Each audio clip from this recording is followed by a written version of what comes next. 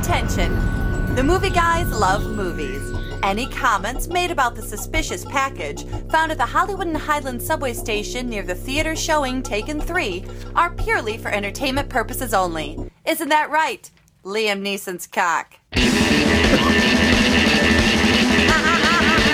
explain. Any chance you get with... I had to fight hard to get that joke in. We were working on You'll fight hard for Liam Neeson's cock. We've found that out over many days of the show. Fight hard for the cock joke. I did. The guys were throwing around some ideas, and that joke came out, and then it kind of was passed over. And I'm like, why don't we bring back that Liam Neeson cock joke? I liked it. Thank you. Thank you. Yeah, the rumor has it he's got a gigantic... It's a baby arms with an apple in its chest. Really? Yeah. Like that whole contest thing where, I'm bigger. No, I'm bigger. Well, I'll just pull out enough to win. That kind of thing? Yeah. Just pull out enough to win? Last he week would just have to pull out enough to win. Wow. we had a guest on last week talking about the brain. I've never heard of this because I don't hanging have... brain? Right. I don't have balls, but apparently hanging brain is when you have it hang out like half of your ball hangs out your pants. Your underwear. Really? Well. Yeah, it's like a jock thing, I think. Those people are a little homoerotic. My brain hurts right now. Aren't you glad you're here? I am very, very I know. happy to be here. See, I told you the conversation would flow. This is how we've decided to lead this show. Yeah. And we didn't even talk about side ball yet. Side ball. Guys don't have the equivalent of side boob. Yeah. Side ball. I was once at a No side ball resort in the Caribbean, and Paul had gone in swimming because I don't swim, and I was lying on my towel. And this guy came up, and he and his buddy were from out of town. They're very pasty, and he didn't know, but his bathing suit bottoms are really, big. European? Oh, big. Big. No, they were big. There's a gap. And so I looked up to talk to him, and all I could see was his side ball and some hair. And I'm like, oh, this is awful. It was awful. It wasn't hot at all. And Paul's out there swimming. And I'm like, please come back. Please come back. Remember the guys in... you ever live in Hollywood, Dave? Yes. Yeah. Now, do you ever get a lot of Russians in your building? Because we had Russians in our building. And they would sit in the hot tub in their underwear. Mm-hmm. And that was their swimsuit. Their just underwear. tighty whities. And so they would get up and all the hair underneath would make this paisley design on the underwear. And they would just sit in the hot tub and watch girls work out all day because next door, through the glass was the workout room. Oh my goodness, awkward. I guess they'd come over and then this is the closest place. When you come across the Pacific, there it is. I want that out of my head. Let's move on with the show then. Welcome to the movie Showcast, everybody. Part of the vast and sprawling Movie Guys empire. The only thing we have to eat is Yoo-Hoo and Cocoa Puffs, so if you want anything else, bring it with you. You've reached ground zero for all things movies and comedy. We bring the two together right here on our show every week with jokes, rants, sketches, characters, bits, special guests, and more as we broadcast from the Admirals Club, located in a growing community known as Burbank Airport adjacent. They don't stop making movies, so we don't stop making comedy shows about movies, which means you can get a new show every week on iTunes, SoundCloud, Vimeo, Funny or Die, Pulp, Epic.com, Stitcher, Player.fm, and of course, themovieguys.net, absolutely free. And we encourage you to subscribe. And if you do, still, no charge. Mm-hmm. We're also on WBAD.net, where you can hear our show Fridays at 4 p.m. Eastern. Your hosts for the hardest working podcast on the airwaves include myself, Paul Preston, here with Adam Witt. It's Star-Lord, man. And Karen Volpe. He makes you look like an ass is what he does, Ed. And sitting in the whole show is a stand-up comic who's appeared on the likes of Key and Peele and The Daily Show, David Pompeii. You've already heard him. Thank you. Chiming in already, which is great. And I look better than I sound. Hey, go to the YouTube. You can see how handsome this man is right here. He has a nice shirt on. Oh, yeah. It's deep. Well, you certainly haven't aged a year since I saw you last. I think I've got an eye infection. I really do. Well, better than a ball infection. Hey, it's January, Hollywood's dumping ground, so there are a lot of films to get to. So let's cut the bullshit and get to them. That includes The Wedding Ringer with Zadam Randler as a wedding ringer and Crew Arrymore as the woman who falls for him. Hey, Paul, if you change a letter, you change a lot. Look for Jessica Chastain starring in The Wedding Ginger. Visual joke. She's a redhead. Also, Paddington. Now, let me ask you, Adam, how hopeful are you about a movie when one of its trailers takes place almost entirely in a bathroom? Not very. Well, then you've been warned. Also, Blackhat, Michael Mann's first feature film since 2009's Public Enemies, taking time off in between to kill a bunch of horses for the impenetrable HBO show Luck. And later in the show... Let me ask you a question, Chris. Would you be surprised if I told you that the Navy has credited you with over 160 kills? I'm willing to meet my creator and answer for every shot that I took. It is American Sniper going wide this week. It opened in time to be qualified for the Oscars. Open on Christmas Day. Bradley Cooper of American Hustle. Yes. A lot of American movies. That's true. You're right. All right. And, Adam's going to talk about this later because you saw it. I did see it, yeah. I think this is a little awkward, slow rollout. I know they're really trying to wait to the very end to release some of these movies so they're fresh in your mind when award season comes along. This one just seems like it just kept going later and later and later, and it's missing some of the pre-Oscar awards. It just got nominated for a DGA award for Clint Eastwood, but it kind of is not on the radar until now. And now, is it that too late? Will it be nominated when the Oscar nominations come out tomorrow? We'll nothing see. From Golden Globes, right? Did it win anything for Golden Globes? Didn't win anything. Yeah. May not have been nominated. I don't think it was because again, nominated it was for like they were anything. real Yeah. the slow. And here's another thing I think that goes against them. They're waiting to put so many out at once now. If you're a regular person, if you're a critic, you're going to see everything. But if you're a person with a life, you aren't going to be able to see everything that you're supposed to nominate. Yeah, it used to be they'd put too many out, but then you had all this time, and you go, oh, well, that's still in theaters. I have a chance got a to month. see that. Yeah. Yeah, but this is also messing up my Rotaflix. If you want to play Rotaflix, it's like playing, what is that? And Rotoflix.com with an X. That is fantasy football for movies. football. Yes, Yeah. and we play. Okay, so we picked all those months ago, and now you can't really change anything. I suppose I should go back and grab some American Sniper. Is that still out there? I got the movie sitting on my bench, though. It's on the bench. That could be the smartest thing. Wait until the end. Everybody loves Bradley Cooper anyway. He's on Broadway, right? He's playing Elephant Man. Elephant They're Man. loving that. Right. He is. They've been talking about that forever. So he's already got this built-in push that's going to happen for him. So Oscar season's a campaign anyway. It's a campaign. Yeah. So it's like a guy who gets in the race late and steals all the attention. And he doesn't have to run as long. No, doesn't have to run as long. That's right. There's no burnout It's effect. a sprint I'd be instead curious of to a see marathon. if they pull it off. Wasn't a couple years ago they said somebody started their campaign too soon? I can't remember who it was, and then Oh, and people it got fizzled tired out, of yeah. hearing about it Perhaps, and ended up yeah. losing. I can't remember what it was now. But Wolf of Wall Street was your latecomer last year, and it missed SAG Awards Yeah. entirely. No nominations because the screeners went out late. But by the time the Oscars hit, Best Picture, Best Director even, I think, Actor for sure, and Supporting Actor. So it made that late run, and I guess they're trying to do the same thing Hey, this year. it's like coming to the bar early. You're too drunk to choose. You come late, you can't fail. That's some good advice. That's Yeah. some practical, real-world Everyone- advice. Real world advice. Especially when they start emptying the bar out. Dude, if you can't score that. Yeah. Standing by the exit, spitting game, right? All right, well, let's get to our first film of the weekend. It is The Wedding Ringer. that Oh we my mentioned. God, this title sounds like the greatest Julia Roberts movie of all time. Paul, let's do this. It's actually a Kevin Hart film. What, you mean like Kevin Hart plays Hugh Grant's best friend or something? No, he pretends to be Josh Gad's best friend. So when did Sandra Bullock show up? All right, Karen, the title What? sounds like your classic romantic comedy, but it Yes. looks more like a bromance in Oh. disguise. So let's talk about The Wedding Ringer. Oh, wait, Wedding Ring. What? Wedding Ringer. Oh, Hollywood, I see what you did there. The Wedding Ringer is the latest comedy to be greenlit based on the misunderstanding that it might be a sequel to the Adam Sandler comedy. It feels like everything is in this movie except Sandler. Yes. The Wedding Ringer tells the story of Jimmy Callahan, played by Kevin Hart, who runs a company that provides best men for grooms that are nice enough to find the girl of their dreams and marry them, but not sociable enough to have a friend that will be their best man. Jimmy runs a company called Best Man Inc. because it's important to incorporate for potential legal protection when facilitating the union of beautiful women with a man that might be a serial killer. But Jimmy has met his match when he meets Doug Harris, played by Josh Gad, who needs not only a best man, but a complete set of groomsmen, because apparently he's so pathetic, dreadful, and unpleasant. Luckily, the gorgeous blonde fiancé never caught on to how repulsive he actually was. Guess she'll find out in the sequel to the wedding called The Rest of Their Lives. The Wedding Ringer, brought to you by Screen Gems.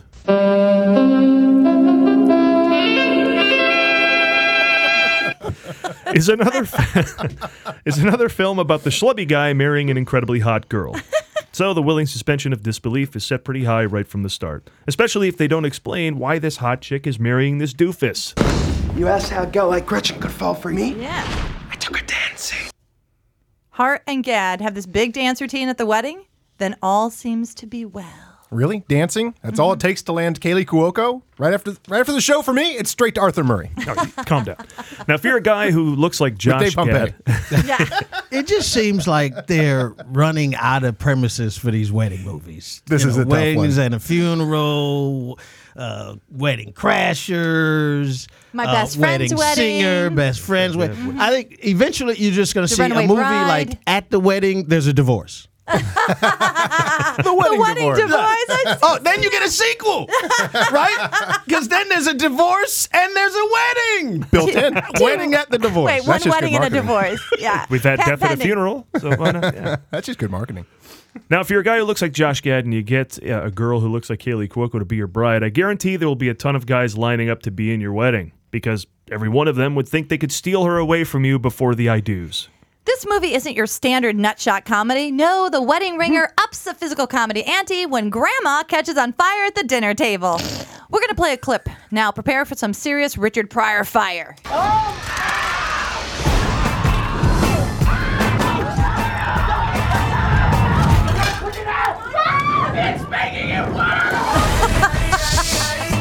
I like her being on fire to that music. Her ass was flammable too. Like the fire was just poof, like right damn, up. like It's because she's so frail, her bones just caught on fire. like grandma's kindling. Like she went up, like boom, like Engulfed Like, in what the hell? flames. Might have had a superpower.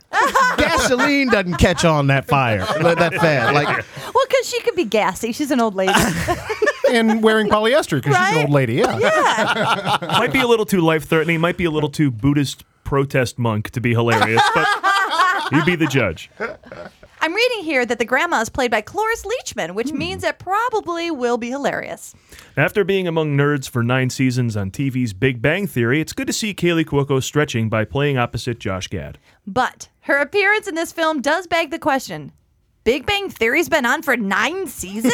What? And that's The Wedding Ringer. I guess they couldn't call this movie The Best Man because of another film with that name, but we can look forward to The Wedding Ringer Holiday in theaters Christmas 2029.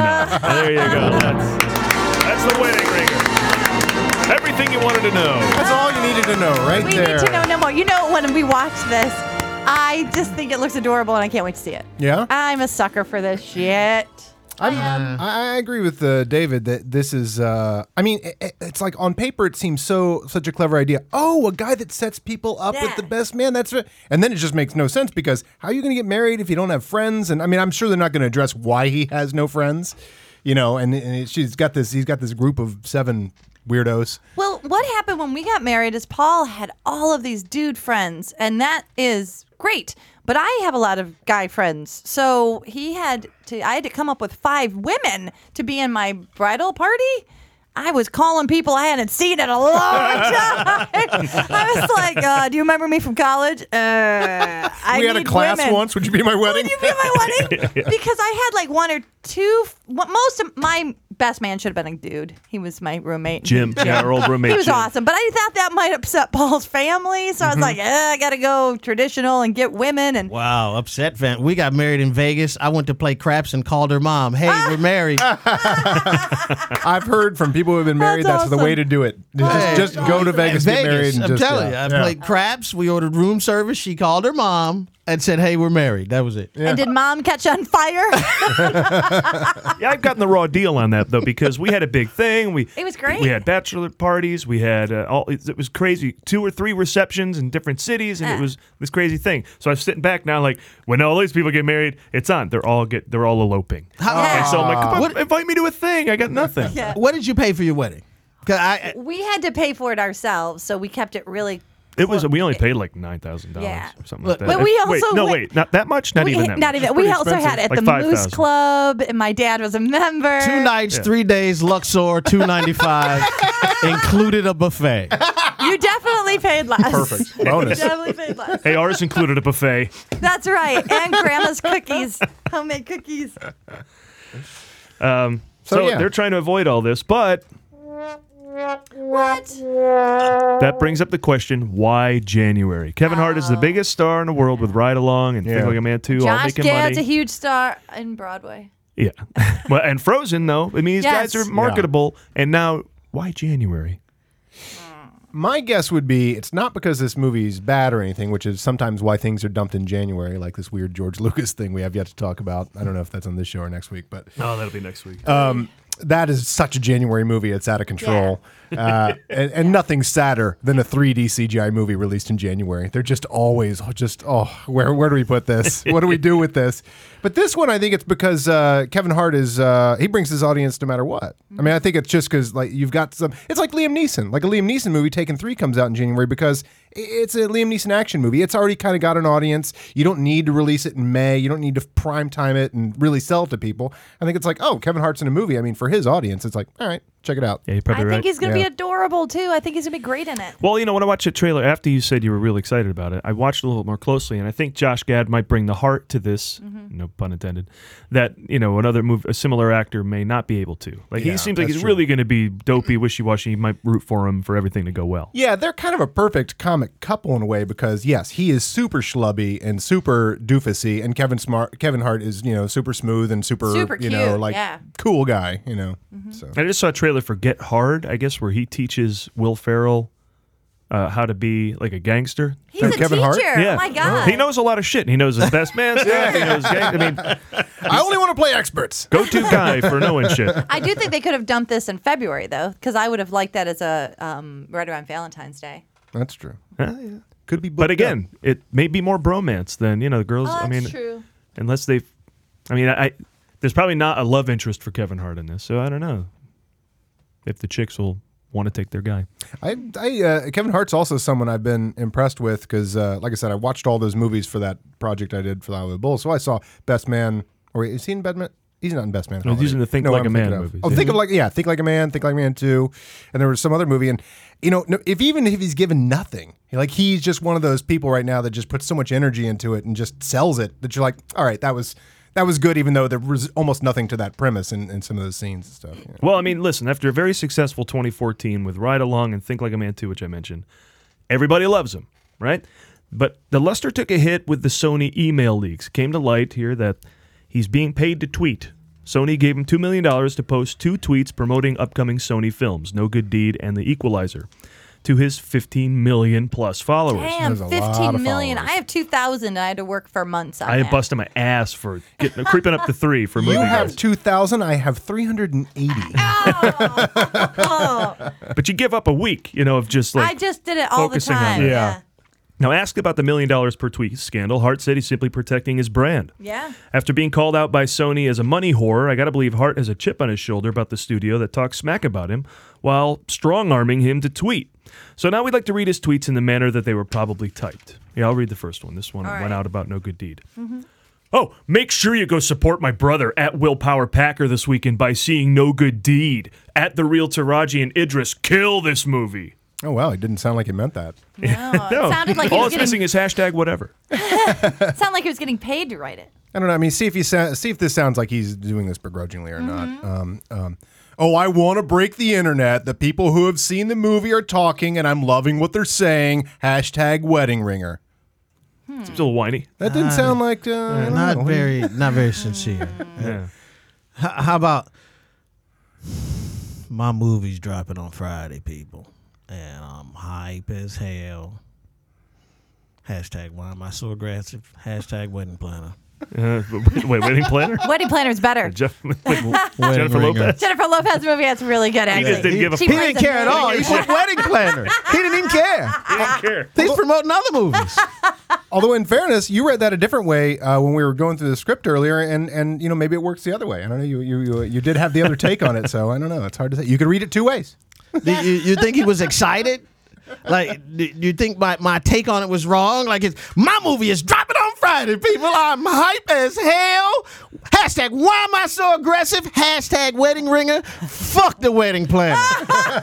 I would love to see the fuck the wedding plan. I'd like to see that Did he trend. really do that? That would Like, have do been you think awesome. that's Yeah, maybe- what his intention was? Yeah, that's true. Yes. Maybe not while typing on the little phone. I couldn't imagine that much energy. It probably wouldn't. Here's another one. Oh, he wait, said. here's Go one. ahead.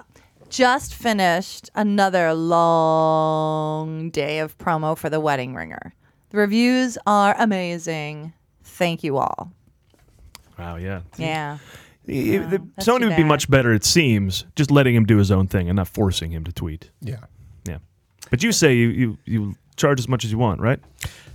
He's got how many tweets? I said 14 million. He's got over 15 million. He tweets about 15 to 20 Twitter times a day followers. to Yeah. 15 million people. Yeah. 15 million. That's That's an free amazing promo. audience. It's like, look, we booked you for the film, but now we want to use the promotional apparatus you set up for free. Yeah, You basically, should right? charge. That's You're LA right. and New York, Fuck right? that. You got to pay for that. Yeah. You're I mean, right. if somebody had like a promotional company and they're like, "Oh, can we use that for free also since you're in this movie?" You're like, Hell "No, that's the my fuck no. yeah." Everybody has to pay for promotion. Yeah. Hell, the promotion distribution budget costs more than the damn film these He's days. right, because they're more worried about, they probably even can cast people based on how many Twitter followers they have. So to him, that only helps them. So damn straight make some money on it. Look, if your film costs $100 million, right? Yeah. You got promoted worldwide. You got double that. Yeah. It's gonna your cost is $200 million. 15 million. Wow. Wow. That's for New York him. and LA. Is that more than Bieber? So I don't know, I don't but know. I bet it's Oh, I'd more be than the curious. studio combined. It's probably more than their top stars combined. Yeah. Amazing. That's more And than Denzel. There's something to be said about like what David was saying. That's really important to him. That's his brand. And once you It's mess his that up, brand. those people are gonna not put up with that bullshit and they'll drop him in a heartbeat. You can't mess around with it and be like, "Hey, everybody, use Paris Hilton perfume." Yeah. You'll be like, Here's a guy distributed his own film and made $2 million on a weekend. right. Okay, so what the fuck can you tell him? Yeah. Mm-hmm. They need him more than he needs them. And I love that he's using that power. Good for him. And last laugh is all the articles I read. No one can seem to find any tweet he put out about the Equalizer. Yeah, which is true. It's true. Yeah, they're all quoting the one I read about No Good Deed. The Equalizer one's gone. He might not even done it. Just He cash might the not have check. even done it. Just cash the check. Yeah. That would be awesome. All right, our next film is for an entirely different audience. I mean, we're pretty sure it's not for fans of The Wedding Ringer, but mostly we don't know who it's for.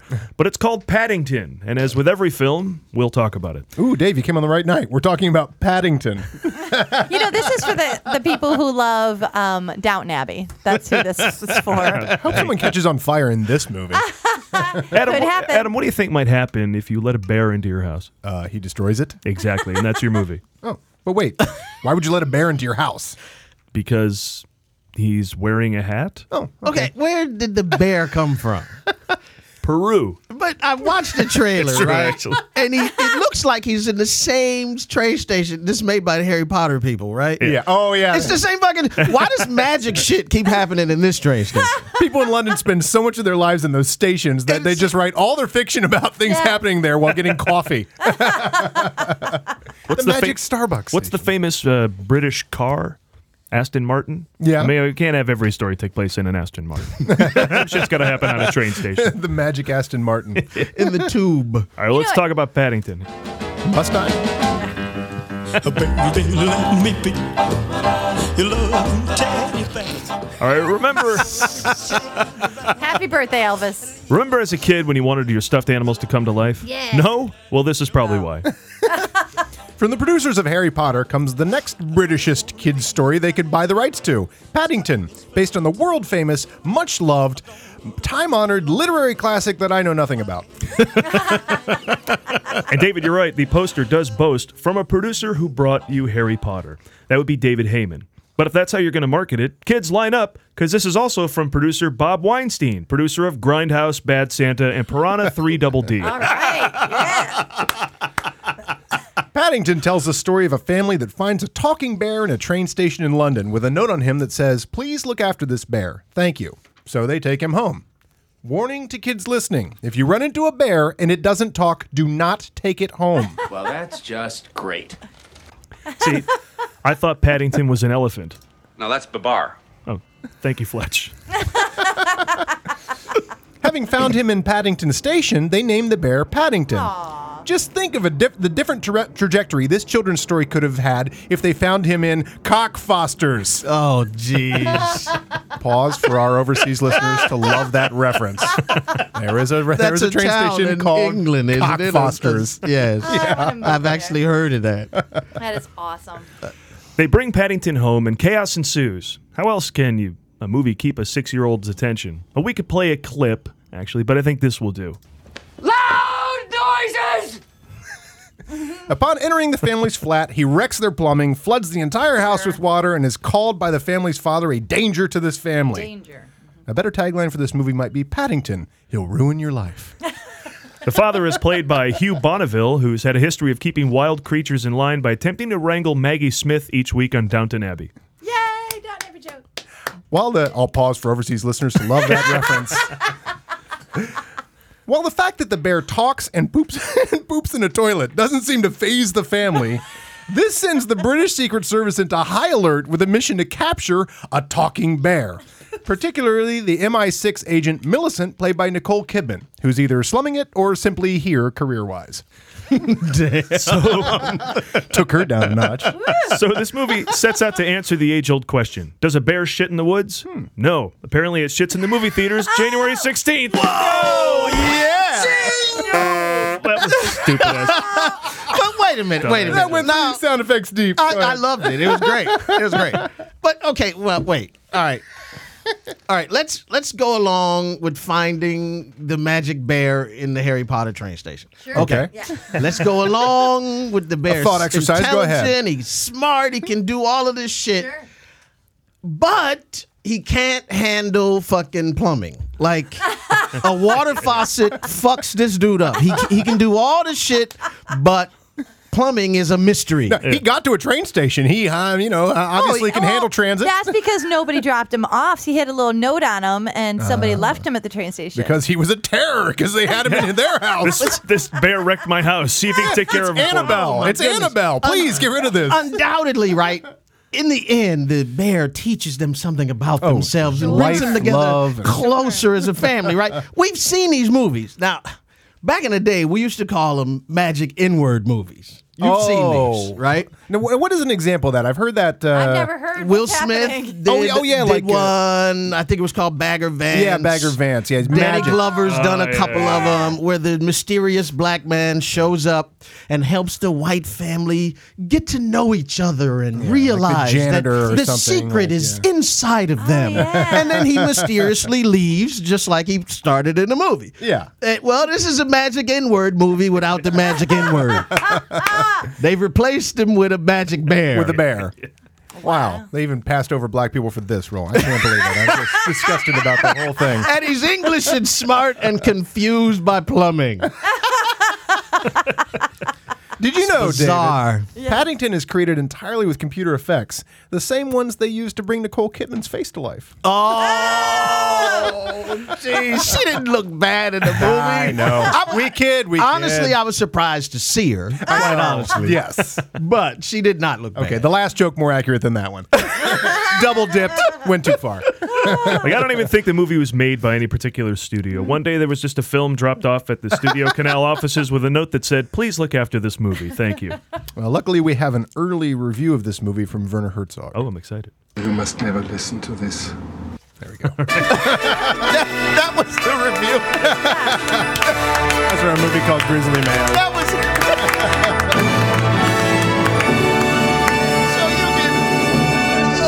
You can see it. Just turn the volume down. You cannot listen to it. Do not listen to this. Maybe he was talking about our show. No, listen to us. Listen to us. I'm worried about that. I'm like, he's not talking about us. You must never listen to this. I grew up out in the country where there were bears, and we used that little tip that you gave. If the bear talks, then you can bring him home. Yeah. But if the bear is just big, Boo Boo, Yogi, right? Paddington, they can come home and maybe picnic with you. But you're not picnicking Right. with a bear that doesn't talk. Usually they just look at you, growl, and kind of slurp a little. Yeah. So they don't wear hats and no hillbilly bears. You know, they're only wearing a hat if they just ate a hillbilly. That's the only hilarious. time. Oh my goodness! You ever see this GoPro video of this guy riding on a bicycle, and he's got the GoPro on his hat, and he's riding through the woods on his little trail bike or whatever, and he turns to his left, and a bear is turns to his right, and bear is just charging through the woods after him, and he starts going, oh fuck, oh fuck, oh fuck, and he keeps turning around, and the bear is just gaining ground and running after him. That is amazing. Yeah, I don't know why I was just thinking of that. How does it end? The close-up of the bear and screaming, everything goes red. That's amazing, dude. That is scary. There's one of those for everything. He gets away. There's a cliff diver who wore one of those. He's like, yeah, I made it. And but the camera goes underwater, shark, and he's like, you just see all that as he scrambles his way back to the No cage. way. I do not need to be involved in that. I'm glad he did the bear dude? Yeah. I think he gets away. Oh, I'm pretty. No, he gets away. He gets away. It did not. He gets killed, and the bear put the video online. Have you seen the Clearly, one? I just asked what happened to the bear dude. The bear killed him and posted the video himself. He's getting tons of hits now. Please look after this Have you video. seen the one of the little squirrel? They have a video camera down where the nuts are, and the little squirrel comes over and looks at the nuts and takes the camera up into the tree. Oh, I saw that one That's too. very cute. That's fun. That's nice. That damn squirrel would have to give back my camera. I think he eventually drops it. Yeah. Shit, I'll go get my gun. But of course, I love. No. why January? I think we know on this one. I think this one's self-explanatory. Why Nicole Kidman? That's what I ask you. the question. What? Now, my assumption is she British or she's Australian? Australian. Right? Australian. But I think this is an extremely popular. I know of this tale. There was a PBS show that was very poorly animated back in the day, I think, and the bear has a trunk and wears a hat, and inside the trunk is a bunch of magic stuff, and he loves orange marmalade. I remember that was his thing. All true. So, yeah. But so I think this is a lot more popular with British or English people. And she has kids. Maybe she did it for I think that. it's sort of like, she probably read this story to her kids, and it's a big thing to be in it. Now, the thing I don't get about it is that all of a sudden, you can't take a talking bear movie that's a talking bear movie and then have the CIA go, bears talk? Wait a second, that was just accepted as the reality, and now that's a crazy thing that's the plot, right? Yeah. You know? It would make more sense if they're like, bears, he killed a man? Yeah. Yeah. The talking bear is okay because you've already established that. Yeah. I just think it's weird to make a movie where that should just be a given, and you make the movie about that to be like, what? There are things called Smurfs.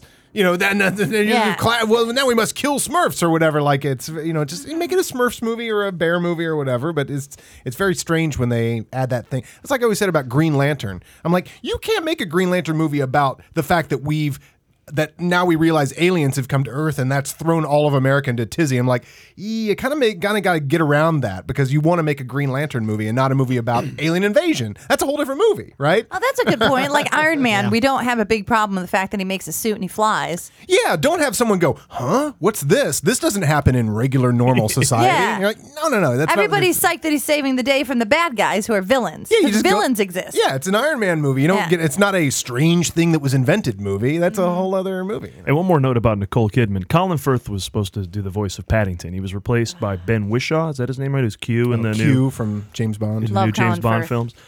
But I might have dodged a bullet here because, if Smart he's boy. in that, then we're going to see this. Right. He's not, so I don't have to. Oh, you did But dodge a bullet. in February, The Kingsman: The Secret Service gonna comes be out, the new great. Matthew Vaughn action movie with him. There's a and, number of reasons you should see it. He's in a suit. He's a spy or like a copy spy. What is he? Like a 007. It's like a secret society of and super it's Colin Firth. people. Listen to Karen going on about an action movie. See this? See, that's exciting. The creator Secret of Service Wanted. will be the bringer together of Yeah. everything. We'll go and see this. She'll get her It'll Colin be Firth great. movie. I'll get Oh my my action God. movie. This will be great. Yeah. Yeah. That's- that good that'll- stuff. they- and that's around Valentine's And Day. that'll probably be around Valentine's Day, from what they I've know heard. what Yeah. they're doing. Yeah. They know what they're doing. Or Firth was just in Railway Man and Before I Go to Sleep with Nicole Kidman. They both bombed, and he said, fuck that, not another one. All right, so on to our next film. Yes. This one opened in limited release. COCKFOSTERS. Yeah. Throw that out there again. This is a Piccadilly line service to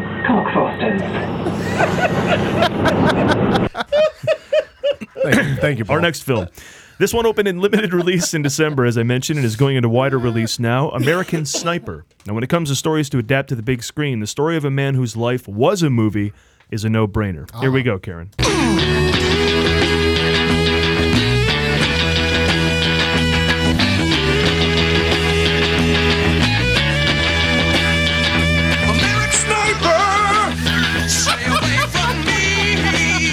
This show's the greatest.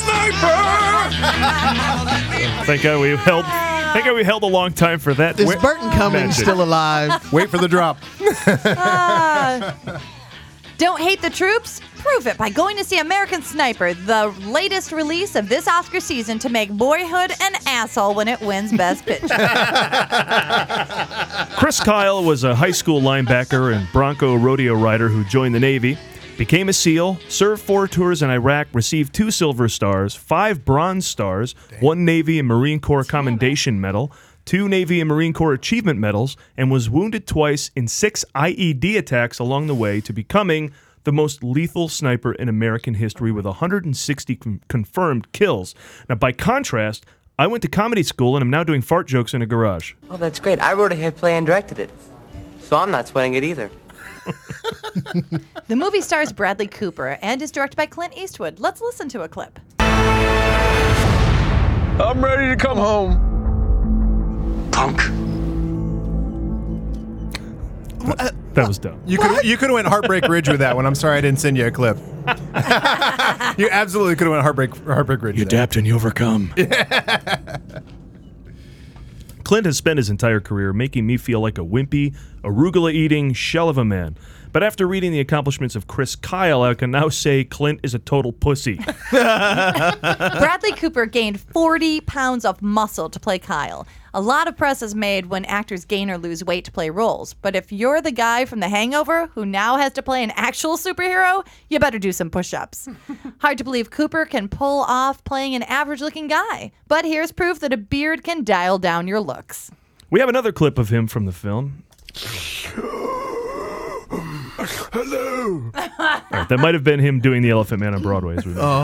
Yes. I guess we don't have any clips from the film. Still, pretty impressive, though, for Cooper to come from the huddled masses of actors' studio prospects to make it on film and stage. There's no way you asked Sean Penn a question and then you're going to be huge. My name is Bradley Cooper. I'm a second-year actor. My question's regarding Hurly Burly. What was it like to revisit a character, Eddie, after a 10-year hiatus? Not Since Jersey Boys 6 months ago is a film been this directed by Clint Eastwood. There you go. That's American Sniper.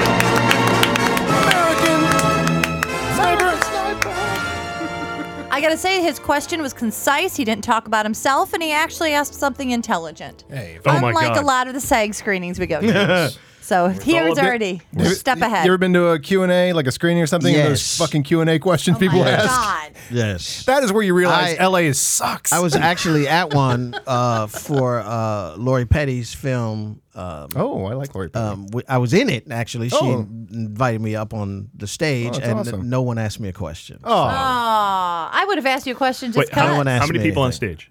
4 or 5 of us. No, I would have asked you a question. Well, Jennifer Lawrence was on the stage, so who's going to talk to me? Ooh, all right. No one's going to talk to me. Chloe Grace Moretz was on the stage, too, so who's going to talk to me? Yeah. 3 chicks. So there you go. Now, I would have asked you a question, but I would have first said, I also am an actor, and I would have told you where I went probably- and how good I am at this and that. And then I would try to give you my script. You probably would have stood up and go, Dave, what are you doing on the stage with Jennifer Lawrence and That Chloe would have been Grace my Moretz? question is, what are you So- doing here? David, do you remember me? What are you doing? So the late run this movie makes, Adam, worth it if it gets a lot of accolades? Good film? Yeah, it is. I like a good, war film, and I like these scenarios that they put in this movie. I mean, they're so foreign to me, and of course, it's just fraught with tension, and you just like, it's just one of those movies you're just like, oh my God, it's just like you just can't believe the scenarios these people lived out. Even though, we were there watching the news or whatever, but they keep you at such a far distance so that you don't decide that, like Vietnam, this is a shit situation. Like they've since Vietnam, they've really learned to not show you that much and really kind of paint it in a certain light, for good or ill. But in this movie, you just realize, God, the streets of Baghdad and the situations that they're in, and any person walking down the street. I mean, you've seen the trailer, right? Right. Oh, yeah. So is a person walking down the street? Do they have an IED? And this guy survived 6 IED attacks and got injured and it's just like so fraught with danger. I can't even believe it. I know a lot of people make a lot of service about support the troops, and it's amazing what these people do. Whether they're put in this situation, justified or not. I hate to waste the talents of people like this. For example, invading Iraq obviously turned out to be a bad idea, but man, I just really, when you realize like what these SEALs are superheroes. I'm the biggest superhero fan possible. So I watch this movie and I go, holy shit, this is a real superhero. This guy's really got supervision and got, they said this guy just always knew instinctively the physics of a situation and where to set up and how to protect people. And when you kill 160 people in combat, first of all, you've taken out 160 people. Mm-hmm. So you've taken out my graduating class in high school. Yeah. So that's obviously, and he's taking out the right people, obviously. So they drop something from a drone. You don't know. You hit a wedding For the record, or whatever. the majority of my graduating class from high school might have been the right people. Wow. Ouch. This is impressive. This is my kind of film. Yeah, this right? I love a good war movie, right? Military, tactical. Yeah. The best of the best. Look, did you see the trailer? I'd have shot that kid. Oh, me Bam, too. you're dead. No question. You're dead. I'd be like, go I'm pick it not up. even taking a chance. You're dead, and she's dead too. I'm going to shoot her before she can get back in the door. Yeah. I'm serious. But they say in the movie, you make a mistake. I mean, they have to account for every person. I shot him. He looked like he had a bomb. What are you going to do? Yeah, he says that in the little trailer clip we played. He's You like, can send I me got a story home. for every one of them. They'll send you right home and maybe to jail. I'm the top sniper. Seriously, you seriously gonna take me out of the field? Yeah, right. He's dead. You want me to kill some more? I'll go send me back. Yeah, these 159, you did a really good job with 159 of these guys. But it says here that a kid who had a rocket launcher, you killed him too. But it turns out he wasn't going to kill anybody. We gather. We're guessing. He should have been trying to kill somebody. No, and Bradley Cooper, he does not look like a star to me. He looks like a guy who could live next door to you. Yeah. So he's totally relatable, right? And he's such a good, powerful actor that a film like this, I know I would be totally caught up in it. And like every moment that he's experiencing, I would too, because I can relate to him. Yeah. If I see, when people look too much like movie stars, I'm watching the movie and I don't get in it. You know what I mean? Yeah. And he seems like a prime suspect where you would think that he was the sort of person that could, but he never does take you out of a movie. No, not me. And I think he's perfect for this. Yeah, that's the real story of this. Is Bradley Cooper's awesome. He's no joke. Yeah, because coming up on a sitcom called Kitchen Confidential. What? I think it was called, right, on Fox. I didn't know that. And then he was in like Wedding Crashers. You're like, okay, he's like a comedy guy. And then the Hangover movies, of course. But to turn that into something that's completely legit, already with a couple of Oscar nominations and so serious high about his profile acting, movies. too. Yeah. And the thing is, you gain 40 pounds, you become this massive man. They even show him squatting in the movie, and he is squatting, all of us combined and a couple friends.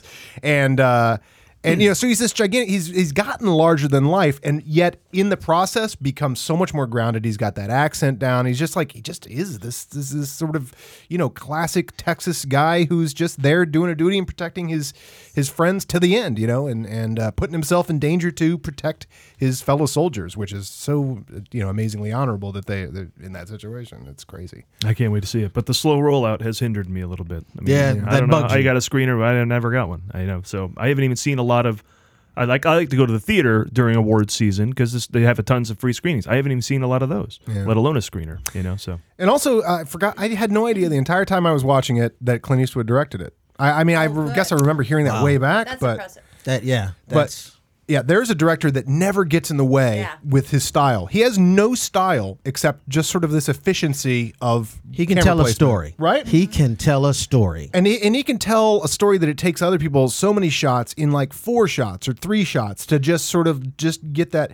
And so the fact that the directing never gets in the way of it, that it just very straightforward, it really just puts you in the scene all the time. It's really impressive. I'm sure I've said this story before, but it bears repeating. I went to a Q&A with Joel Cox, his editor, and he said that Eastwood doesn't use a monitor. He watches the actors, and he's worked with the same guys for so long. If he likes what the actors did, he's like, did you get it? They did. See, Moving on. Because he trusts those guys. They've been working with him for 25 plus years. It's incredible. And I think a lot of people that watch movies don't understand that. Like, you've been on a set, I'm sure we all have, where the director's so in the way. It'll be like, okay, pick this up, then turn 40 degrees to the left and look up slightly. Like, what the hell are you talking about? Yeah. Can I just play the scene? Yeah. And have those guys with the fucking cameras and lights catch it? Yep. I know. Because then you're not in the moment. Now you're worrying about choreography. Yes, I'm worried about. I'm fucking Debbie Allen over here, and I'm trying to be in the scene. Yeah. I'm worried about choreography. You're absolutely right. Thank you. That's why you're here. So annoying. It's so annoying. So many bad directors. Yep. And I think it's people who have said some people are clearly people who've just said they're directors enough that they're getting hired. And they're just clearly haven't directed anything. And you're like, you're so bad at this. Yeah. All right, well, I want to get to the last film, which is another big director. Our final film is a new Michael Mann film, which I think a lot of us can get behind. Wonderful. Blackhat. Although the title and the Oscar season timing might suggest that this is a movie about haberdashery during the civil rights era, Blackhat is actually a movie about computer hackers. Let's discuss. Adam?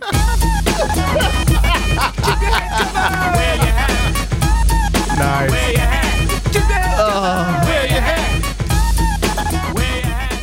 I love this trailer. I think Brad Pitt should do more movies like this. I agree with you. Well said, sir.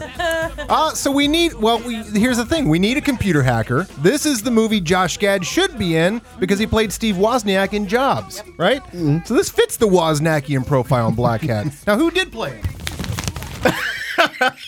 Chris Hemsworth. See, I swear to you, I thought that was Brad Pitt. Yeah. I swear. I thought you were doing a bit. No, I do this all the time. Oh, really? I see Hemsworth. I thought you were doing a bit. I see him in movies, and I think it's Brad Pitt. I swear to you. I thought you were just confusing handsome guys, because sometimes it's easy. It looks like him. It looks like Brad Pitt. And then then my wife will go, no, that's Chris Hemsworth. I go, fuck. And then when I find out it's Hemsworth, all I can think is, Thor, put your goddamn helmet on. Right? Yeah, I can't get past Thor.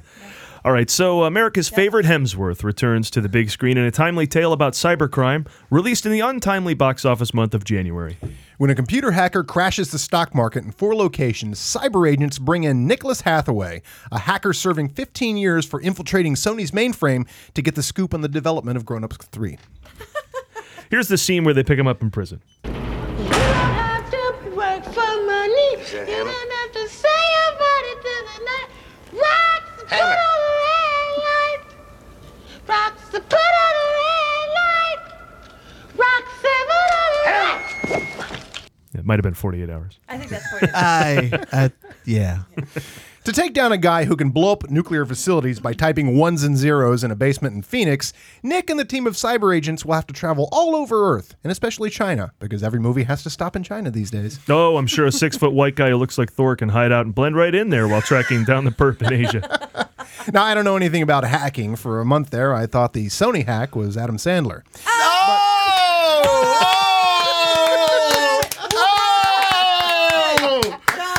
Oh my God, you got to stand up and take a bow. Thank you. Thank you. Oh my God. Joke of the night. I'm very proud of some of my jokes, but thank you, David Pompeii, for making that moment extra special. From my Twitter to God's ears. Okay. But no matter how ridiculous this movie sounds, it's directed by Michael Mann, so it's already worth a look. Thank you, David. That was I'm gonna dine on that for weeks. All right, conspiracy theory. If you do a quick Google search for Blackhat, you'll find that Eddie Bauer is having a sale on them. Perhaps the cyber sleuths at Eddie Bauer have cracked the code. Michael Mann's attention to detail is so precise that he even had the crew digitized like Tron so they could shoot inside of a computer. Conspiracy theory number 2. Mann's shoots often go so long because he's such a stickler for specifics, but Universal has to be happy that this production went long, just long enough that the Sony hack happened to make this film relevant. Or Universal is behind the hack. Movie Guys exclusive. Or this is produced by Legendary. Movie Guys exclusive. All right, so we can accuse them of hacking. That's fine. That's right. This film wants me to believe the premise that when you're as handsome as Chris Hemsworth, you spend a lot of time alone in a room working on computers as opposed to constantly dodging incoming pussy. He's got to dodge it. Incoming! Oh, he's dodging. He's dodging more than most are standing right in the way of. Yeah. This is obviously something for Chris Hemsworth to do between Avengers movies, but they hit the nail a little too hard on the head with some of the dialogue. The guy we're working will drop the big hammer and not think twice about it. There you go. Drop the hammer. That's Blackhat. But you combine that with the clip. You want me to bring the hammer down? I love Thor. Let's just talk about Thor. Yeah. No, this looks. I mean, seems- we have the Miami Vice poster up here. Right. The movie Miami Vice, underrated, and complex and kind of hard to understand, but It underrated. is that. I feel. It is yeah. that. That was the Michael Mann? Yeah, I need to see that again. Well, he produced the TV show originally, and then Wow. when it came time to remake all these movies into, or these TV shows into movies, you had two directions you could go. You could go Starsky and Hutch, or you could go, Miami Vice. That's and he cool. went super serious, Yeah, which he the did. show was super serious. People thought it was funny because people dressed in pink. But There are a lot of flamingos. But yeah, exactly. And looks like from the trailer, there's a Michael Mann shootout. Always good if you're a always fan of good. Heat, Oh, or God. that's And Like a good Collateral. shootout. And, yeah. We love a good shootout. Oh, Michael Mann shoots a shootout like nobody's business. But why January? That is a good question with this one. I mean, I have a feeling. That doesn't put it in blockbuster, slate. It doesn't put it in a awards slate. Yeah. do you Puts it in think they January. moved it forward because of the hack? I mean, is there anything to be said about I mean, getting we joke mileage about there? that, but I think it's a good idea to jump on the bandwagon if Yeah. it's happening. I don't know. I don't know if it was always destined for this date. But and see, the thing is, with Michael Mann, it could be delayed because he's a constant reshooter. But that would mean it would have been timed maybe for Oscar season. That's a bad time for it too. So I mean, was this supposed to be a summer movie? That's my question. I'll tell you this: early reviews are bad. Early reviews of Paddington are good. Ooh. It's Freaky Friday. It's all crazy in here. No, I read some review. It is interesting you say they're bad because I looked at some of the reviews on this too. The ones that are glowing are oddly glowing, like weirdly, like sideways, like his most metaphoric film. And I'm like, that's why you gave it 100%. Like his most like I can't remember what they were saying, but they kept saying things like surreal images and like his most like eloquent images and stuff like that, poetic images and things like that. I'm like, this is a Michael Mann movie. That sounds like a fail, but they're all like, It makes me wonder, like, how do his own people see him? Like, who is this movie for? That's a good point. Yeah, who is the audience for this movie? Yeah, who's it for? Action fans? I mean, it looks like it could be an action It's thing. being billed as that. Yeah, I've seen a couple times where it says, like, Is by it the a trailer on thriller? YouTube, it says Chris Hemsworth action thriller. It is a thriller. Okay. Yeah. 'cause All it right. It's does- that Because because it doesn't seem like an action thriller. That's the thing too. When that's the tough thing. Is comes down to people typing. I mean, that's Yeah. a really tough Right. thing. Right? like people hackers. typing in a way. No, I got to tell you, Paul showed me the coolest thing yesterday. The anonymous people that are using computer technology to get back at Al Qaeda. yeah, anonymous. Yeah. I think that's hacker group. brilliant It is. because if we can find a way to upset their infrastructure and maybe slow them down in a very safe way for people's lives, that's brilliant. and threatening. And threatening. Anonymous is like, we are going to bring you down. I love Anonymous's I do balls. too. That's Right? I do really too. It's ballsy. amazing. Yeah. I do too. Yeah, and they're just like that. there to equalize. Oh wait, I things. remember I they like said that. there's nowhere you'll be safe. Ah! I think is what they said That's such a to ISIS movie. and Al Qaeda. That is such a movie. It's fantastic. movie. It's fantastic. But these guys are like, they're 17-year-old kids Yeah. and younger on their family computer. There's nothing sexy about hacking. No, Yeah, right. Chris You Helmsworth. got to get Hemsworth in there. But Warren. if you like the Frankenstein movie last year or whatever, you're I, gonna like Frankenstein? vampires. You can turn Frankenstein. sexy, right? Yeah. They've turned dead guys sexy. The one chick was dating a zombie. Frankenstein's become a Werewolves sexy are lead sexy. man. Werewolves are sexy. Why not hackers? well, that movie Hackers had Angelina Jolie in it, right? I mean, they've always tried to sex him up because the real thing is not Now, not hot. You know what's bad? 90s movies about hacking. They like really didn't know much about anything. Man. Well, the computers were really thick, and they were all like dot matrix. Yeah, she's got a laptop the size of this table on the beach, like And there's always the scene where they break down the door and that gigantic computer's sitting there by itself. Everyone's gone. Like, oh, and you hear the dot matrix printer, right? Yeah, you hear the printer. Yeah, the printer's just going.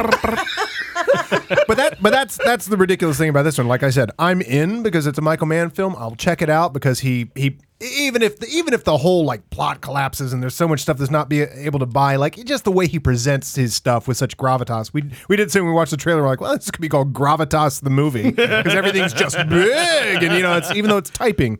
But yeah, it's like all the rushed, hurried, excited stuff in the trailer is like he's coding, he's still coding. And you're like, coding is boring. Like they're just still coding. And it's got to be Johnny Mnemonic. You've got the information. We've got to chase you all over the film, right? And then we have the big climax and the big fight at the end, and you finally deliver whatever it is you need to deliver. Yeah. Right? It's got to be that. Yeah, well, put the information in your head in Johnny Mnemonic. That's a little more exciting. And hopefully we'll get a better resolution monologue. But other than that. Well, Chris Hemsworth, did you see Rush, David? I did not. The race car movie? I think I did, yes. Race car one? Yeah, well, Hemsworth's no joke. And I think wise to take these kind of high-minded movies between big blockbusters, Snow White and Huntsman and Avengers type movies, to vary things out. Much like Tom Cruise wisely did the beginning of his career when he'd be in Top Gun and then Color of Money and Days of Thunder and Rain Man. He would mix it up, and he's got the chops to do it. After watching Rush, I'm like, Hemsworth could do it. Why not put him in anything? I think he can deliver the acting where it's necessary. I'm happy to see that. I just can't believe anyone could pull Thor off. I mean, really, like didn't Thor as just like when I was a kid and looking at all these like potential superhero movies, they couldn't pull a Batman movie off until Tim Burton's, and then even after that they couldn't pull a Superman movie off and stuff like that. And you're like, so in your dream of dreams, you're like, Thor? Who's going to pull Thor off? The fact that there's going to be a third Thor movie and Avengers stuff, you're like, and it's because the guy, a friend of mine went to the premiere of this and saw Chris Hemsworth, and he's like, he is Thor. He is 6'6". He is gigantic. I mean, he might as well be wearing armor. He's just so much larger than life. And it's a family of that. Liam's hot, and there's like two other brothers who aren't even in the business who are apparently giant brick shithouses. And it's just Gary, the whole family. Yeah. Gary Hemsworth. Right. And Dutch. They call the other one Dutch. All right, never mind all that shit. Here comes Mongo. It's our guest time. Yay. Let's have a little Dave Pompeii time, everybody. David Pompeii. Thank you. Joining us. You might have heard from him earlier in the show. Yes. Yes, he was the one that wasn't Adam or I. Yes, exactly. Let me just cut right to what we ask every guest on our show. Yes, sir. Your favorite movie of all time. Oh, that's easy. Oh, you were one of the few people to say The that. very first person to say it's So easy. easy. Everyone It's been else- my favorite movie. Sneakers, right? Yes, it's absolutely Sneakers. Honey, I Shrunk the Kid. No, absolutely I was not. excited. The Godfather. Oh, there we go. That is It's a my popular favorite movie ever. It's always been Now- 1 and 2. I consider it one film. Yeah, and that is one of the first sequels that was like a real movie and that continued a story. Well, I had read the book. See, I had read the book. Are both movies in the book? Like basically that whole story? Almost, yeah. Okay. Especially the Vito part just before that kid grows up to be Robert De Niro. That's in the book. And the young Corleone story is in the book as well. That's in the book. Okay, I've never read the book. And they go into Genco Abondando and those guys. Like, you don't get that in the movie. You see Genco Olive Oil Company. Oh, okay. And they mention him. Genco just died. But he's a real character. I'm going to give you some backstory. Yes, tell us. Please do. We love. I mean, this is going to help me enjoy this even more. Don's consigliere has just died. He died of cancer. Genco Abondando. And that's before Tom Hayden? That's Hagen. Or Hagen. Right. And Hagen. Not Thomas Hayden Church, Hagen Tom has Hagen. just been sent to law school. He's been sent to law school to be the family lawyer, but he's not going to be consigliere. Okay. He's not in the family. He's Irish. He can't be that's made. right. He That's can't be right. made. So Genco dies of cancer, all the while thinking that the Don can fix this. Okay, on his deathbed. He's good. He asked the Don to fix it. The Don's like, don't blaspheme. Yeah. Right? He can't fix it. So Genco dies. So can't there's cure no cancer. consigliere. And the Don's been the Don. He's been on top for so long that the Tatalias and the other families, they think it's time now because they want to get into drugs. And he doesn't. Yeah. And so you know that part. And that Well, part, yeah, but it's Bassini. interesting as that is but the whole they arc. see weakness, and now's the time. Yeah. And so the only problem is Luca Brasi, because Luca in the book is so, but they don't really go into that in the movie either. Luca made his reputation by literally fighting off Al Capone by himself. Wow. Really? Al Capone tried to move into New York. Al's from New York. Yeah. Actually. And so after he got into the Chicago outfit, they tried to get some inroads into New York, and they tried to move in onto the Corleones because they were new, and the Corleones were like, no. So Luca kills 5 guys in 6 days, and the last guy, he dismembers him with an axe, like ankles, knees, thighs. Brutal. Wrists, elbows, shoulders. Hips. And What he- is that little song? Yeah, Head, shoulder, knees, and toes. Yeah. He's literally found all his joints cut with a rag in his mouth so nobody could hear him scream. And after that, Al Capone's like, maybe we should stay out of New York. And the Don writes a threatening letter, like basically, I can't remember the letter, but it's based. And he doesn't really have a gang that could fight off Chicago. This is all that's in the book. Yes. Wow. Okay, I'm Now- smelling That's a awesome. new Now Godfather movie. But he tells Luca the Brasi story in the book. They don't go into all the details of this. Yeah. This is this thing that they won't. There's a story they keep talking about that no one wants to tell about Luca, and that one isn't it. Oh. That one isn't it? No. That's amazing. That's awesome. Luca's actually insane. He's really insane, and the Don's afraid of him. But he has to keep him close, and he understands that he looks at him as a father, but he's nervous. And there's a scene. Keep your enemies closer. Well, there's a scene where I don't know if you remember, but it's very subtle at the wedding in the first movie. Yeah. When Tom tells the Don, Luca Brasi's here to see you, to congratulate, to give the wedding gift. Does anybody ever remember the look on that comes across Brando's face as Corleone? It's like, and he says to him, "Do I have to?" Right? And He doesn't really I thought he want was to talk saying, to him. "Do I have to?" Because I'm busy, and he's just this He doesn't guy. want to talk to him Oh. because think I he's remember that afraid that he may say the wrong thing because he's insane. Right. And he doesn't know what might make him turn against I him. want to see this movie. so much So he subtext. keeps him away. He keeps Luca at a distance, and he only deals with Luca when it's time for somebody to die. Yeah. So that's why at the end of the Salazzo movie, he gets that grim look on his face, and he turns to Tom and goes, "Have Luca Brasi go, come see me or whatever." Yeah. And he keeps his dialogue really short and really to the point. "I'm a little worried about this Salazzo fellow. I want you to make him feel like you're not too happy with our family. See what he's got under his fingernails." That's all he says to him. Right? Wow. It's beautiful. It's a great movie. That's awesome. Well, that's the one that's in the top 10 of all time on anybody's list, I think. That is the most entertaining, I think, and accessible to a modern audience while being and feeling classic. Yeah. And That's a great it wins everywhere. But that's a great amount of love for it to read. Did you see the movie first or read the book first? I read the book first. Oh, interesting. Then reading the book made me want to see the movie. I had always heard about it, but I hadn't seen it. Yeah. And I didn't really want to see some old movie. I don't care. That's the thing. Until you see it, and it's classic. I don't know how I got a hold of the book, but it was like, I guess I started reading it, and I read the whole thing in a day or two. I just read it through. Page turner. I was like, oh wow, this is fantastic. I got to see this movie. Yeah. So then I saw the movie, and I could fill in the blanks. And I'm sitting there. I had never seen it, and I'm telling people, "Oh, this is this." Like, have you seen this? I'm like, "No, I've not seen it yet." But wow, this is. Oh, this is this. Oh, so that's what Salazzo looks like. Oh.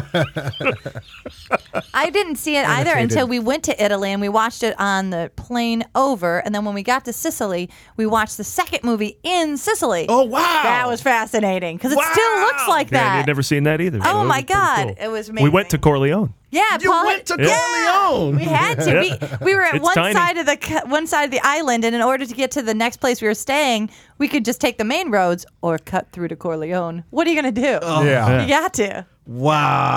Yeah, How pretty cool cool. is that? Yeah, was it made it out. It made it out. We made it out alive. And we did all right. I gotta tell you, it's more. A lot of the towns are quaint and tiny and adorable, and Corleone's a little more industrial. Is it? Yeah, a little more badass. A little bit? What's your favorite movie you're embarrassed to like? Because The Godfather, obviously, we all agree on that one. I don't get embarrassed by it. If I like it, I like it. I don't care who does it. So the wedding singer. Actually, I did like that movie. I did like The Wedding Singer. Singer's great. But I watched The Dark Crystal the other day. Anybody ever see that? This That's a animated great thing. one. I mean, puppets and stuff. Like about when it came out, I saw it. Essence of Gelfling. Like Essence of Gelfling. It's a perfume, right? It sounds like It's Paris Hilton. but perfume. no, let's see. What would people? Let's see. I get called a nerd because I love Star Trek. Let's talk some Star Trek. Absolutely love Trek. Did you like the new Trek? I did, Oh. I was not going to watch it. I was what? boycotting. Oh, it was good. I should have seen it in the theaters. Yeah. But I was on the blogs and stuff with the Trek fans, and they were like, "No, they hired a Star Wars director." Like, because he said his favorite movie was Star Wars. We can't have that. I was like, that's not right. Here's a good question. Do any of these people like these movies? Yes. Like all the Star Wars fans in which they've seen this new trailer and everything's controversial and everything sucks again. And all the people that everything that's announced about Star Trek movies, they hate it all. What do you like? It's so insane. Here's the thing. They're the worst fans. Here's the thing. Don't change shit. Leave the shit alone. It's classic for a reason. Don't change shit. Don't rewrite this timeline. Don't fucking... He had to rewrite the timeline because of the fans. There's no way he could get away with anything That's what I'm without telling doing you. that. Don't destroy Vulcan. Don't rewrite the fucking timeline. Don't... No. Fuck no. Don't. Yet you liked them. But I ended up liking it. Oh, well. But he's got to fix the timeline. I will be unsatisfied if he doesn't. Vulcan can't be destroyed. I would suggest I liked Vulcan being destroyed because I like Spock being the last of his race. And there is no way throughout the entirety, with the exception of maybe 2 episodes of Star Trek, that you would not assume he's the last of his race. First of all, Spock has a human mother, so he's not even completely Vulcan. Yeah, which is great. No, it's not. Oh, it's great. There's absolutely no reason a Vulcan would ever marry a human. It's insane. Oh, it makes him so flawed to be part human. But we don't want him flawed. Oh, yeah, we do. No, we otherwise don't. he's a robot. Otherwise he's Data. Spock can be, and Data's flawed. Spock can be flawed, but the other Vulcans cannot be. No, the other Vulcans are absolutely... Okay, and so we have to have the other Vulcans to show what Spock is. If you don't have the other Vulcans, no, you can't destroy Vulcan. Get out of here. Have you heard the man, Adam? You're out. All right, I'm out of here. No, don't change the shit. That's why the fans get pissed off. Don't rewrite the shit. It's classic for a reason. Don't, first of all, put Thor's fucking helmet on. Would you go see a Batman movie if he took his cowl off? That always pisses me off. Spider-Man movies, they take the mask right off. Spider-Man, yeah. Stop that. Because these pretty boy actors have to have their faces shown I on the know. film. Put the fucking mask on or don't be Spider-Man. But what'd you make of the scene on a rooftop in Spider-Man, the first Raimi one, where Spider-Man and Green Goblin had a huge conversation? It was just kind of guys Hated nodding it. their heads. Hated You it. kind of needed to see a face, didn't you? No. Okay. Fuck no. You wouldn't have seen it in the comic books. Hell no. Hated it. There's nothing to talk about. Fight. He's got a good point. stop Get the to the negotiating. action. I have Yeah. Batman. I have Batman Arkham City, and that plays like a movie. The video love game that. is the greatest, right? great. And the greatest thing is, everybody's in the mask the entire time. You never see anybody but Batman and Robin and Catwoman. Why It's do the you best. need to take your mask off? You don't need to. And these modern day superheroes, everybody knows their secret identity. Yeah. So why don't you just kill all their friends? That's a pretty old trope. But why don't you? I mean, if I know you're Spider-Man, Aunt May's dead. She's dead now. In fact, I'm going to kidnap her and I'm going to keep her alive just to make you do everything I want you to. Well, they get away with that because Captain America's friends are all dead. And Thor's friends are all off in another world, so there's a couple of them get away with that. It's like we don't. I don't know. It's somewhere along the line. It seems someone decided superheroes don't need secret identities, and then everybody else just jumped on the bandwagon. Yes, they do. The other trend that I hate is they've taken the trunks off the superheroes. I don't want to see Superman's nuts. That's why they wear the trunks. He's running around without pants? That's why they wear the trunks. So you don't like an underwearless Superman? Man of Steel. No, so he's saying they got the tights, but they don't have the trunks that go over them. Right. I see. Now, the tights nowadays, as we've often pointed out, seem to be made of basketball. Yeah. What do you make of that? Spider-Man, all of them. They want girls to come to the movies. They want to make superheroes accessible to a female audience. I think you're right. I think that Liam Neeson needs to do away with the trunks. Of course you do. But do you remember the old Batman show? I have the complete. Oh, stuff. yeah, it just came out on Blu-ray. Do you remember the Oh. Riddler? He was the only guy that didn't wear trunks. Could you see his nuts? Absolutely.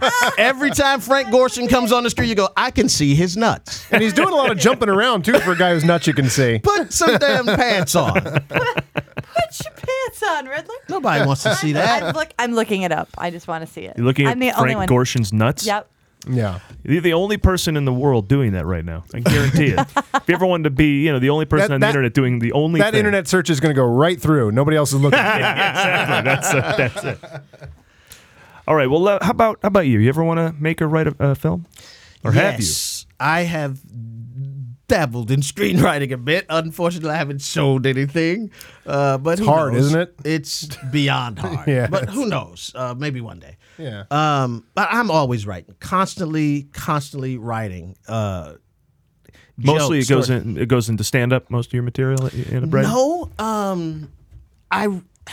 How can I explain this? I write a lot of stuff that does not fit into a stand up routine, and I'll just write it. If I think it's funny, I'll just write it out. That's the most important thing. I'll look at it and I'll go, well, this doesn't sound like stand up. This sounds like a scene from a film, so I'll put it in that box. Yeah. Or I'll write this and go, oh, this would be a great sketch. Yeah. So then I'll put it over there with the sketches. Or this would be a great meme, and I'll put it over there. So it all depends on what it is. Yeah. And say, oh, this sounds like a poem.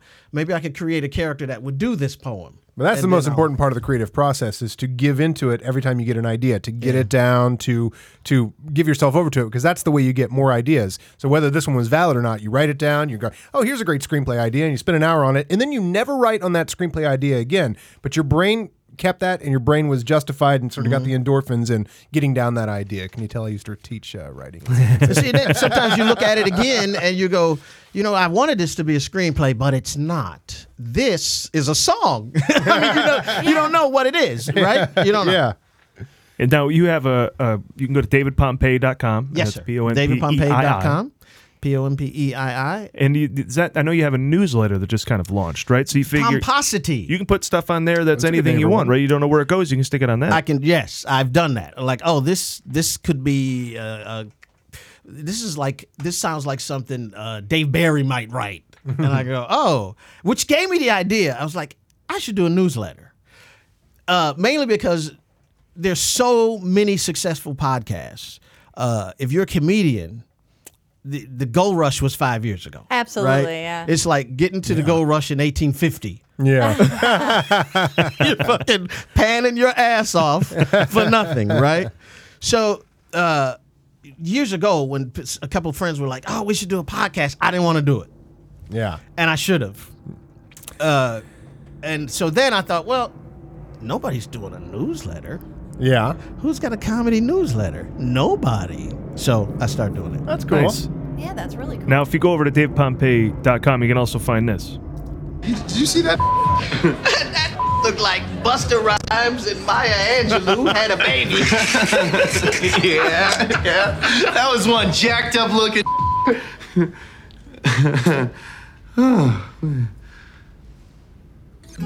Uh-oh.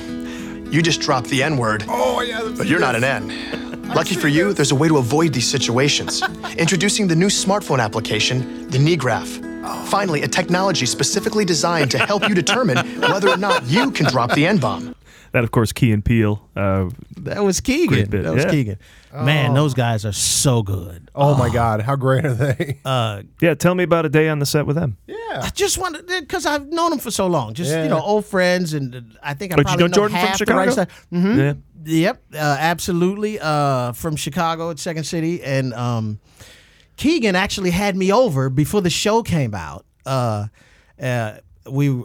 family, we went over to the house, and he showed me the pilot before it aired. Cool. It was, I couldn't stop laughing. I'm like, Keegan, man, this is really great. Like, you guys. And here we are. This time later, like, they are just so damn funny. He told me they had 247 sketches banked before they shot the pilot. Wow.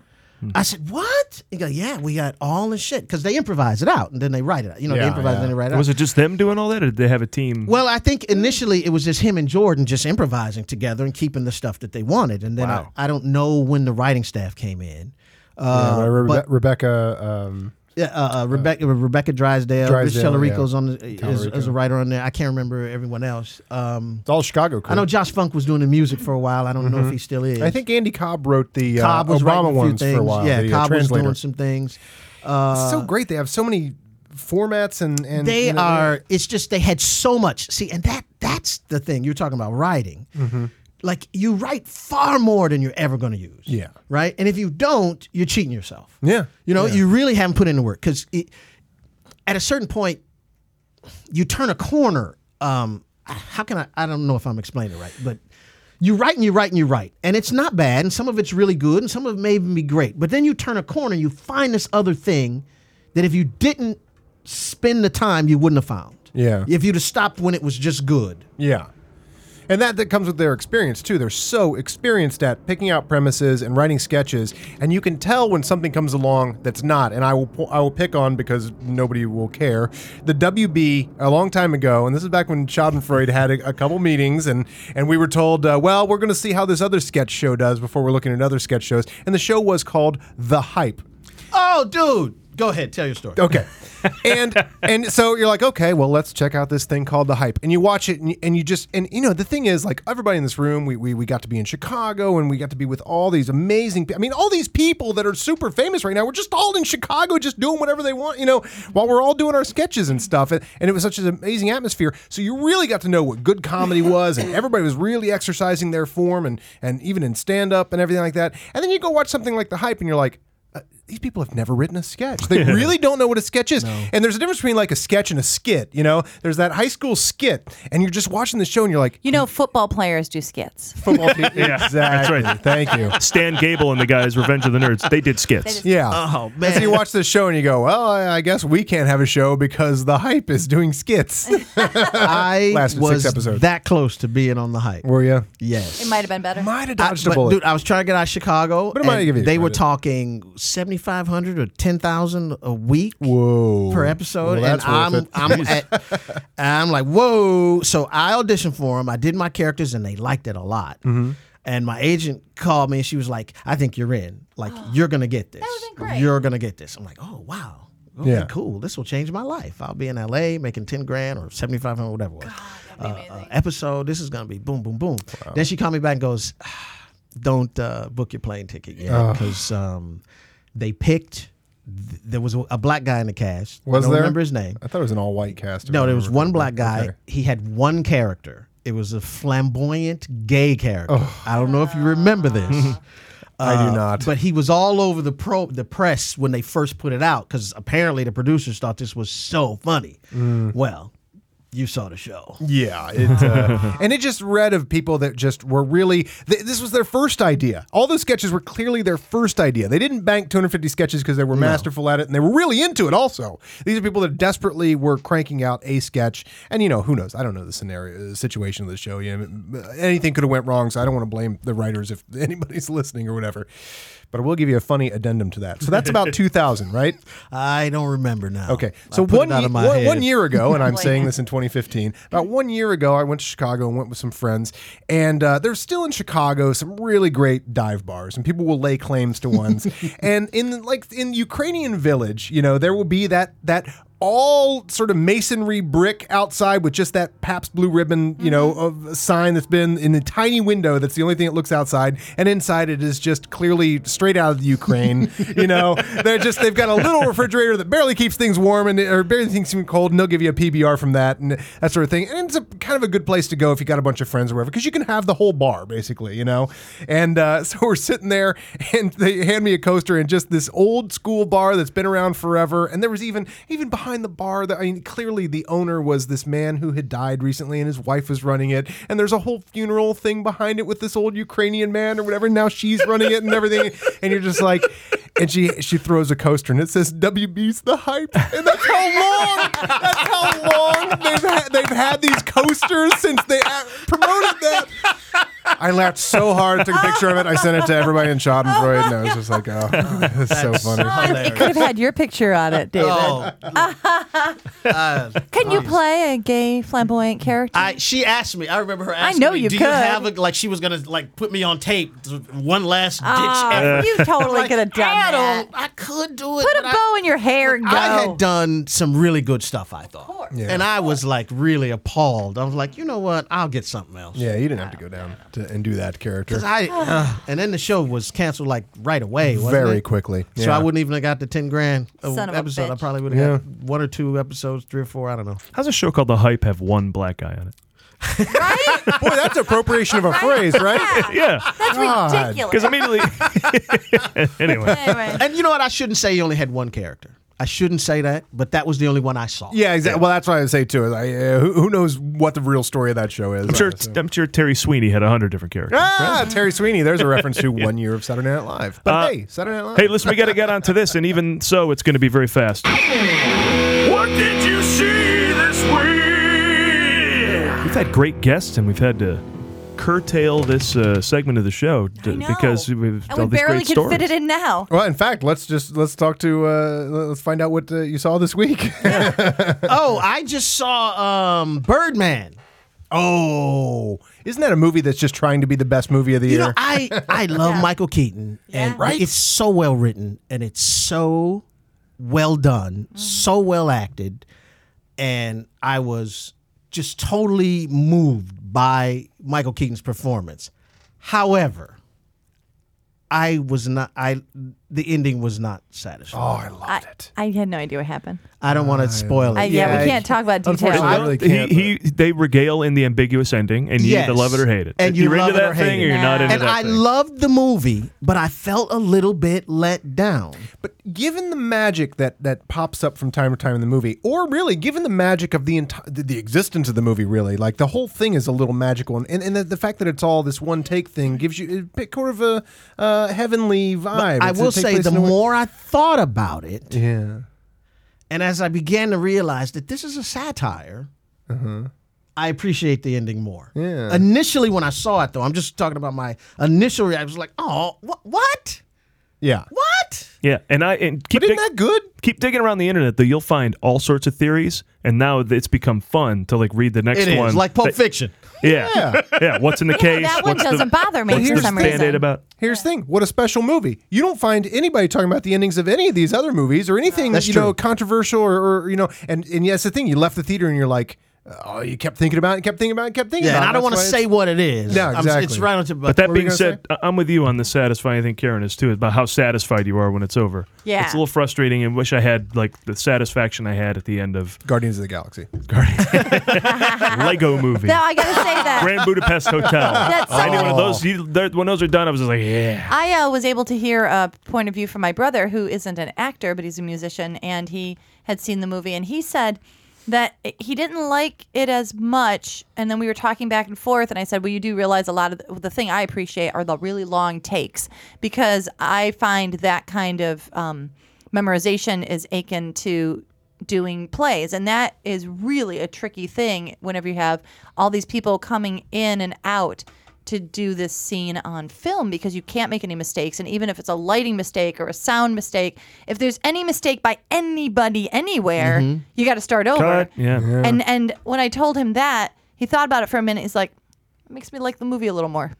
And that's what makes You know? it a classic kind of art film too, That's is that amazing. it takes the subtext of doing a play and it makes a play out of a movie in order to sort of present that to But I don't know if everyone gets that. do. Like, Yeah. people watch and go, oh, that's really good. But Oh yeah, very it's clever. really fucking hard. Like, if anybody, if the air conditioning turned on or Yeah. anything out of the ordinary, if someone sneezes off stage and they can't control it, you start over. Inarritu, the director, Alejandro, said, I read an Empire magazine, which I got for Christmas. Thank you, Karen. The only movie magazine still out there. I Got a know, subscription it's now. the Read an premier of article, and he said that he felt like how was I not being this ambitious with my directing before now? Oh, you know, that's it's like the guy made Babel and 21 Grams and Maurice Peros, and they're all ambitious films. But he's like, no, he just so appreciated the chances and everything that he took when he directed this film. That it's gonna launch more creativity in future projects, and I welcome it. So. Yeah, I certainly do too. We need to get to the grand finale of the show, the best way to wrap up the show, Karen's celebration of the birthdays of those who make the movies. It's time for Karen's birthdays. Take it away. Let's start off our week of birthdays by wishing a very happy birthday to Regina King, who turns 44 but can play anywhere from a wife to a sister to a friend. Regina studied under acting coach / actress Betty Bridges, the mother of actor Todd Bridges. Wow. Todd, I was going to say Jeff. Right? No, that might have Todd. been a little better. She was Regina's acting coach for 10 years before and during her first role on TV in the series 227. Wow. Anybody remember that? I do. Absolutely. I love Absolutely. 227. She played the daughter. There was a 227 live show. Wasn't there? There was a Second City. That's right. That's great. She then went on to work in the film Boys in the Hood and Jerry Maguire. Now, guys, I checked to see if there are any movies where Regina King was naked because I think she's very pretty. So far, nothing. Mr. Skin said, though. Mr. Skin. Do you have a subscription to that, honey? I do. At this Mr. point, Skin. I log in. I was just looking to see if she's naked, and Mr. Skin has a little announcement that says, I encourage any of our viewers, our fans, if anyone has a naked photo of her, please feel free to submit it. Oh, that's so wrong. Oh, that's creepy. Look, Mr. Skin better relax because Regina King does not fuck around. She will find Mr. Skin and put her foot right up Mr. Skin's ass. Ah, excellent. Next up, let's wish. I'd like to see a naked picture of that. Let's wish a very happy might birthday to so. Liam Hemsworth. Oh, Yes. our second favorite Hemsworth. Second favorite. He turns 25, but can play anywhere from dating Miley Cyrus to dating Jennifer Lawrence. Talking about dodging a wrecking ball. No. He didn't dodge anything. That's I a would pretty get hot coterie to. Would you want to be with Miley Cyrus? Yes. I'd say, oh, He okay. would, yes. Never I mind. know that. I forgot Adam You seen would. her with the short hair and the naked on a wrecking ball? Yeah, okay. The Hemsworth family has a lot to celebrate this week. Liam is having a birthday, and his brother, Chris Hemsworth, is opening the action crime drama Blackhat. The brothers are very close and supportive of each other, and Liam says, one of the biggest inspirations before I started shooting came from my brother, when he texted me and said, hey, fatty, it's called Hunger Games, not eating games. Damn. So I started working out and eating a lot clever. less. Very clever. So funny. Hilarious. That's a funny family. He's like, stop eating, you dumbass. So he can be tall, handsome, he can be a millionaire, but he can't tell a fucking joke. We win. I win. Yeah, how self-satisfied was he, though? Big meathead. Oh, He this is doesn't- hilarious. it's like- This is hilarious. He doesn't have a comedy newsletter. No, So he doesn't. Screw him. Yeah. All right. No and news to lastly, let's wish a very happy birthday to someone who is incredibly funny, Jason Bateman, Oh, my God. I love him so who much. turns 46 but can play anywhere from deadpan to dry. Yeah, no shit. The master of The that. master He can sell. of that range. He can turn anything into a wry comment. He can turn. He can turn the Gettysburg Address into something that you're like, does he mean that? Seriously? I don't know if he's making fun of me right now. What? Jason became the DGA's youngest ever director when he directed 3 episodes of Valerie, also known as The Hogan Family. Watched every episode. He was 18 years old when he did that. Wow. 18. Fuck. And then he had his 20s, apparently, where he was just doing drugs and coke, and it was crazy. It was like a big John Hughes party. You know, like He had an actual John Hughes party in real life. For 10 years. 10 years. Who? We have Her? We do have Jason Bateman's daughter to thank for him playing the role of Jennifer Garner's husband in Juno, because Jason first turned down the role, but then changed his mind when director Jason Reitman asked him to play it again when the actor who was doing the gig dropped out at the last minute. So now he was just on Howard Stern. I don't know if you heard the interview. Yeah. It was great. And He handled Howard really well, too, with that ride. right? It's really funny. Because I think even Howard was like, is he making fun of me? What? Does he care? He said he reread the script. What sealed the deal for him was that his daughter was colicky at the time, and she was always screaming her fucking head off. So he was like, that was driving me bananas. So he asked the guy, where does it shoot? He said, Vancouver, and he said, I am in. So thank you to her. And also, now you guys, you know how much I love when celebrities sing. Oh, absolutely. Yes. You love 2 Yes. things in this world. Tell me. Where's Lee? Where's Bart? People tell me 2 things. Yes, tell me. 1, ambiguous movie endings. I do love and that. 2, Liam Neeson's cock. Oh, wait, and 3. When celebrities sing. I do. That's right up there with cock. So This is a little something that Jason Bateman is going to sing for us, which I think is adorable. It's from The Sweetest Thing, a 2002 comedy starring Cameron Diaz. He will be singing some Bangles' Eternal Flame. Let's enjoy this. Close your eyes. Ironic. Why don't you give me your hand? Do you feel my heart beating? He doesn't mean this. I would have went Afternoon Delight from that episode of Arrested Development when he sings with his daughter. Oh, and they realize that it's got dirtier lyrics than he thinks because he's singing with his daughter. I love that one. That's so funny. That's true. God, I want to rewatch that whole I last love the season. Bangles, so it's my fault.